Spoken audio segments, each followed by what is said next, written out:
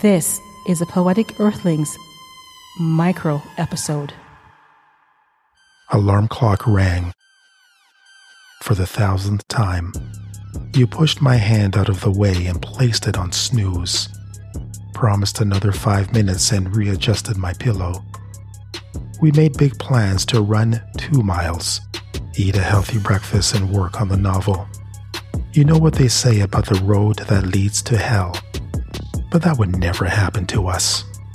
TED Talks are made for people like us. The guys that get up early before the sun comes out, kickstarts the world with our positive energy. I forced my tired body down the stairs, sighted the new sneakers by the door with expensive red shirt and matching blue shorts. Marathon is only a month away. I tried running last year. Hopefully this time I'll be ready. I tied the laces. You untied it and placed it in the closet. Reminded me of my empty stomach and pointed to the fridge. I'm so hungry. I never knew anyone could be so hungry. There was a half-eaten burger, fries, and a beer. Blew me a kiss. These were last night's mistakes that I didn't finish. Healthy choices were on the top cupboard. Not as tasty, but low in calories. Beer and burgers created love handles. Doctor warned I'm borderline diabetic. Said to watch my salt intake. About to pour rice milk over gluten-free cereal. You tapped me on the shoulder, twisted off the beer cap, nuked the burger, and placed it in my face. What the hell? I've been good 6 days out of 7. Too full now to jog. Why should I kill myself? So I fired up the computer to work on the novel. Instead, you hovered over sexy videos, some political ramblings. Joe Biden has been enjoying a healthy lead in the national poll over Trump of around 7 to 10 points, not since Harry Truman. And a mindless debate between DC and Marvel. So for this face-off, we're putting Marvel's long list of critically acclaimed 23 films against DC's critically divisive... This may be useful material. I kept on viewing as the morning turned into evening. The moon blossomed. Sun went to sleep. I was deadbeat tired. I could barely make it up the stairs. So many plans turned into wind and smoke.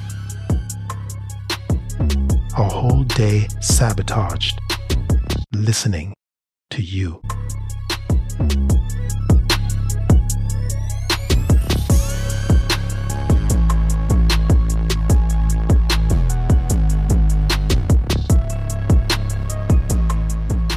Self-Sabotage.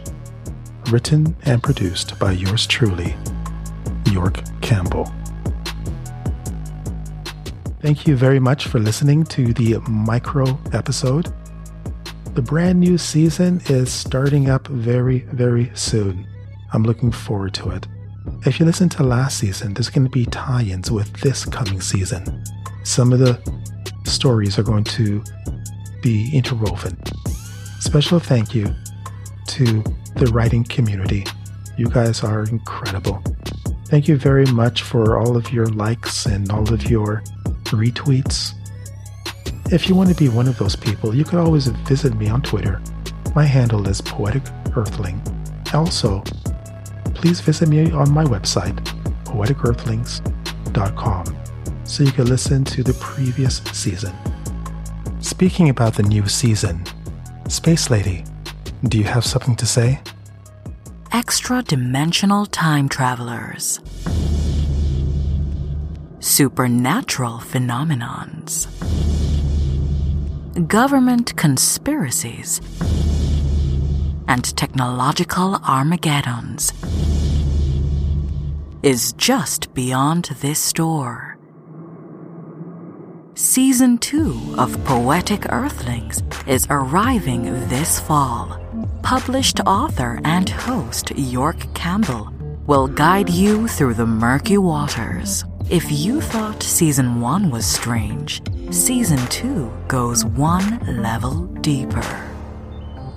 Listen and subscribe on PoeticEarthlings.com. Remember, be kind to each other. Be a good earthling. And I'll talk to you soon.